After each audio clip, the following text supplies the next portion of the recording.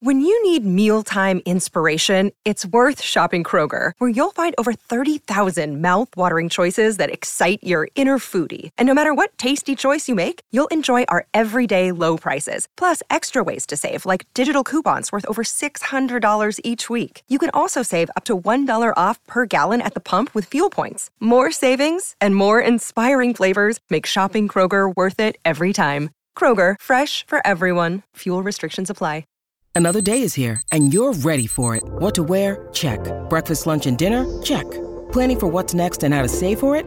That's where Bank of America can help. For your financial to-dos, Bank of America has experts ready to help get you closer to your goals. Get started at one of our local financial centers or 24/7 in our mobile banking app. Find a location near you at bankofamerica.com/talktous. What would you like the power to do? Mobile banking requires downloading the app and is only available for select devices. Message and data rates may apply. Bank of America N.A., member FDIC. It's a big week when RHAP is on the road in Chicago. Check out my live show from Chicago. That's going to be up on Thursday. Wednesday night, Shannon Gus is going to be live with you with Kelly Wentworth after Survivor. And we preview the Dondi finale with Deal or No Deal Island host Joe Manganiello, all right here on RHAP. We know reality TV.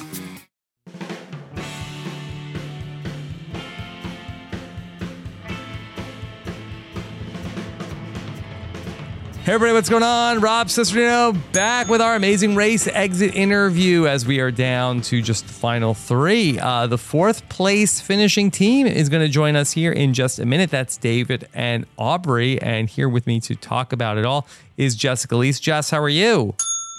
Well, Rob, I was going to say I'm excited to dive right in, but I think we've said we're not doing more water stuff. Not doing that. We're not doing that. Okay, Jess? All right. So earlier today, you and myself and Mike Bloom got together to do a full recap of this leg in Iceland, which I thought was a pretty fun week of the Amazing Race. So check that out. And then, of course, next week on Wednesday, Jess, we'll find out who's the winner of Amazing Race 34. Is it just me, or did this season go by really fast? No, it went by. I always feel like the fall flies by. It just, it's Labor Day, and then you blink and it's Christmas. Yeah, and I'm sure it didn't. It didn't help that you had Survivor and The Amazing Race on the same night all season long. But yeah, it's gone by super quick. Next week, we'll have our finale coverage and then hopefully interviews with the final three teams from The Amazing Race. But that is for next week. We have David and Aubrey joining us here. Let's go ahead and patch them in. Hey, David and Aubrey, you're here with Rob and Jess from RHAP. How are you two doing? We're good. We're happy to be here. So it was, I'm sure, a very emotional episode of the show this week to watch back how it played out. How are you two dealing with just the very, dramatic way that you went out of the race with having to deal with David's issue with the water? I mean, truthfully, I feel like all of the emotions came rushing back as we watched it yesterday. But the fact that we got to sit there and watch it together, I got to see David swim, which I didn't get to see while he was in the cave originally. Yeah. And I was just telling him, like, I'm so proud of you. Like, I didn't realize you had to jump that deep and, slide that far. So I can imagine how that was a little traumatizing. Yeah, reliving it was definitely very emotional because she would always ask, so how was it? What was the obstacle like? And then I would explain it to her, but until yesterday, it was like, okay, this is what he had to do. This is why he took so long, Yeah, it was emotional, but we were extremely happy with the way that we saw it. So I would love to know a little bit more about the task that ultimately was your downfall, because this looked like one of the more brutal things I've seen Amazing Race have people do, especially given the water temperature. So when you made the decision to take the penalty, did they make you do the penalty like sitting there at the task, or was it going to be something you'd have to cash in when you checked in at the mat? Truthfully, I think that they had us sit there after we made the decision to take the penalty. It was a hard decision too. I mean, everyone saw how much pressure there was on both of us, but mainly David. Yeah. Yeah, I remember sitting there for quite some time. Yeah, I want to touch a little bit on the fact that the water was really cold, because I feel like, it ultimately hindered my overall performance for that obstacle. And yeah. Well, especially given that you'd already been in the water. Yeah. That had to be kind of cumulative. Mm-hmm. I feel like it was from the moment we got in the water for that task. David, you saw it yesterday. David was standing on the side, like taking deep breaths. Yeah. And typically, that's sign for he's trying to calm himself down. And knowing what he just went through in the first task and then having to do this, my mind was so off of the race. My mind was making sure that he was okay. There was no life jackets. You're in the middle of a nice lagoon at a freezing cold temperature. So I feel like in that moment, all of the attention was just making sure that he was okay. And we saw that with the memory challenge. So I think you two had a pretty interesting way of getting onto the Amazing Race, where that from your bio that it says that you were contacted very late in the game. Could you just talk a little bit about what that scramble must have been like to have been approached to go to the Amazing Race just with very little prep time? Yeah, so from the start, it was a little bit, I'd say, harder for us to get into the game mode because we were reached out too late. We expedited the interview process. We ultimately didn't make the cast. And then to get a 2 hours notice to be ready, it's like, do we go? Do we not go? Do we go? Do we not go? Yeah. By the time we got to, Munich, it just was barely sinking into us that we were about to race on the Amazing Race. And then for Phil to say, and it's a scramble. Everyone was like we didn't even have a gameplay in mind. And then to figure out that it's a scramble, it was just intense. And I think that showed, at least for us, because we came in 11th out of 12 teams. Yeah. I can assure you, we went back to the hotel room that night like, oh my gosh, we just ran the Amazing Race. But I mean, there was a lot of pressure. And the fact that we weren't mentally structured to compete really, I think, worked against us. But we weren't going to use that as something that held us back because we weren't supposed to be on the show to begin with. Mm-hmm.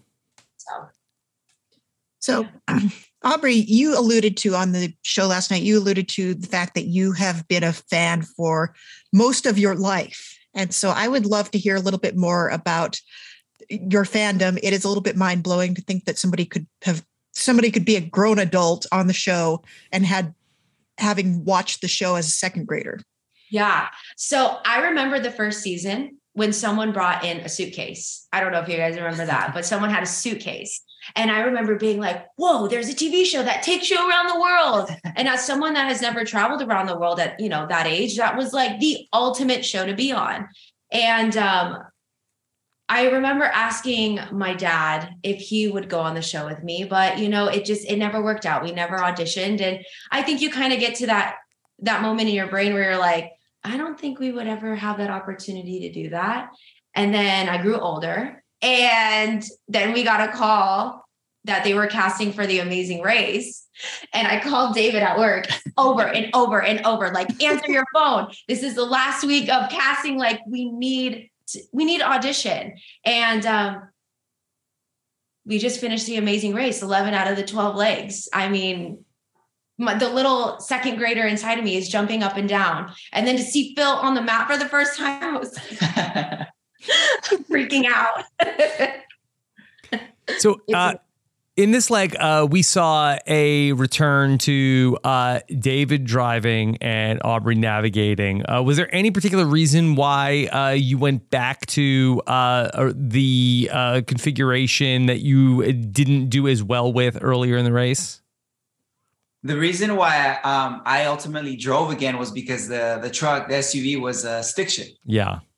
And so Aubrey, I was not going to put that pressure whatsoever on Aubrey. I was like, it's a no-brainer. I'm jumping on the, behind the wheel, you navigate.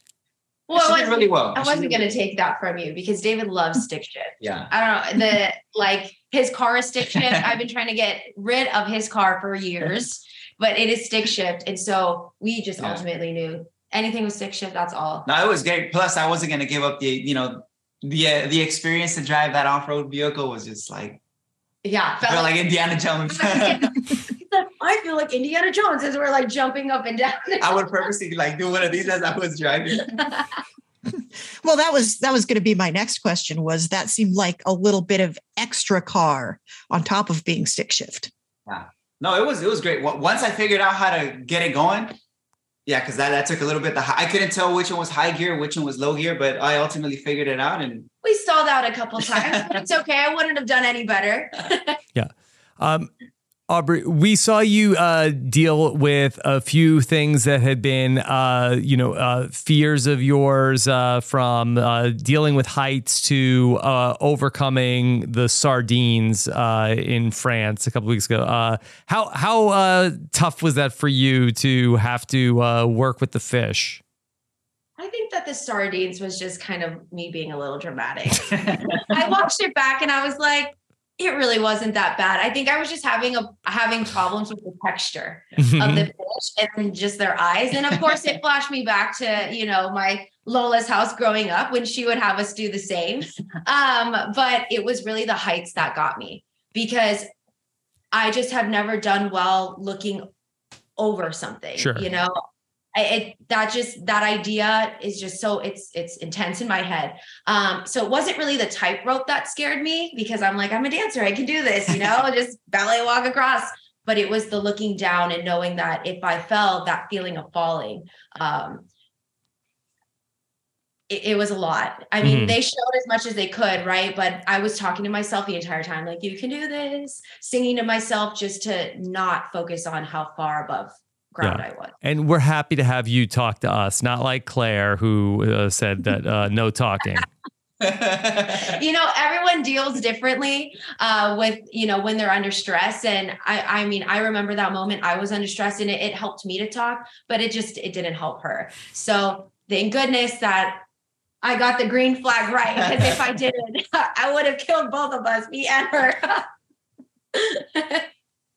So then to go from having to do that task and then go right into the Iceland leg with another heights task, I can imagine like you're not looking over anything. So was that much easier having done the tightrope? Yes, I will say yes, specifically because we were hooked and it was slanted. So we weren't like directly vertical, it was slanted. So I felt a little bit better because I would have slid down if I would have fallen. But at that point, we were racing for the $1 million race. Like I did not care if I could do the tightrope. I was gonna whack my way up there of the ice. So it happened. She did great. Killed it. You killed it. She was not as fast as Lewis, but I mean, I got there. Yeah. All right. Speaking of Lewis, so David, you were in the cave with Lewis, and you were looking for the clue, and it seemed like that you were, calling out to Lewis, and it seemed like that he ignored you, and ultimately just got the clue and left. Were there any hard feelings that Lewis didn't point you in the right direction, at least with his words? No, not at all. Honestly, when it was, it's second to last race, everybody wants to go now. Like everyone helped each other earlier in the race. At this point, it's a free for all. 4 teams are left. I didn't take it personal. In the moment, I do remember calling, but I don't remember calling for help. Yeah. I saw him leave, and he actually pointed me in the right direction because I saw where he grabbed the clue, and I knew where I was supposed to head towards. He helped you without helping. So he helped me indirectly. Yeah, with his light. Yeah. Yeah. Leading by example. Mm-hmm. Exactly. So what was your favorite thing that you got to do on the race? I feel like I can answer for you on that one. Okay. Ducati. Yeah. Oh, yeah. The Ducati challenge for me was everything. Oh my gosh. That challenge for me was just like, I'm in the Ducati factory. Like it can't get any better than that, I think that was my ultimate favorite challenge. I think watching him I know this sounds really lame, but watching him do the Ducati, I was like, that's my man. Anyone there. Yeah. I think my favorite part, there's just so many. Also flying on the A-Stars. Yeah. Like the helicopters that we were on, that was an incredible for us. But I love chiseling. The chiseling was like, bada bam, bam, boom. Like I got in there, was like, let's go. Yeah. It was really like, artsy. I think people would have imagined that we like the dance challenges because we're dancers, but I think it was the challenges that stepped us out of our comfort zone a little bit. We really enjoyed. Mm-hmm. You two both had really good relationships with a number of the teams on The Amazing Race. Was there one team that you got along with the best while you were out there? Yeah, I would have to say hands down. I feel like Derek and Claire were they were very good friends of us. They helped us in Spain. Yeah. And, Salt the fish. Yeah, salt the fish. Mm-hmm. Mm-hmm. But their favor was returned with castanets in Spain. So. Sure. But honestly, on and off camera, like our relationship was just super awesome with them. We vibed with them from the beginning. And, to this day, we sat and watched last night's episode with them and Asta and Nina. And thank goodness. Oh. Yeah. So we were at Asta and Nina's house, had dinner and watched the race and just reminisced and talked about the next time we're going to meet up and hang out. Okay. All right. I know you two have to run, and it was so nice to get the chance to talk to you both. Anything real quick you want to make sure we know? It's just how much we are so grateful that we were part of The Amazing Race. It led us into a stronger relationship and ultimately an engagement. Yeah. Oh, congratulations. Oh. Yeah. So, we're really grateful, and we're grateful to all the fans that constantly supported us, even through our hard time. Yeah. All right. Well, David and Aubrey, so nice to talk to you. All the best outside the show. Okay. Thank you. All right, take care. Bye. All right, Jess, there you have it. David and Aubrey. That was great. Mm-hmm. Love their enthusiasm. Very exciting. Yeah, it's so interesting. I feel like that on The Amazing Race, like more so than, the Survivor, or even the Big Brother, like talking to the teams like outside of the context of the race, like I feel like you do get like a little bit of like a different sense of them just from watching them on the show. Yeah, it's true. It did seem like, I think it's because The Amazing Race is such a pressure cooker. You are constantly on the move. Mm-hmm. Or I think you're talking to a Big Brother person. They were sitting on a couch in Big Brother. They're sitting on a couch while you're talking to them. Mm-hmm. That's my theory. I don't know if it holds water. Yeah. I mean, I think, please don't say water. No more water here with David and Aubrey. Okay, Jess? All right. Jess, of course, we have our recap up for this episode of The Amazing Race. Anything else coming up for you to check out? Right now, I'm kind of on Yachtis. I'm finishing up Amazing Race. I'm probably going to pop in over at post-show recaps sometime during the break. Okay. All right. And of course, check out everything we have going on with Survivor as well today. Got a Survivor exit interview up with the latest person kicked off of Survivor. So check that out as well. And much more over at robinswebsite.com. Take care, everybody. Have a good one. Bye. Ohio, ready for some quick mental health facts? Let's go. Nearly 2 million Ohioans live with a mental health condition. In the U.S., more than 50% of people will be diagnosed with a mental illness in their lifetime. Depression is a leading cause of disability worldwide. So why are some of us still stigmatizing people living with a mental health condition when we know all of this? Let's listen to the facts and beat the stigma. Ohio, challenge what you know about mental health at beatthestigma.org.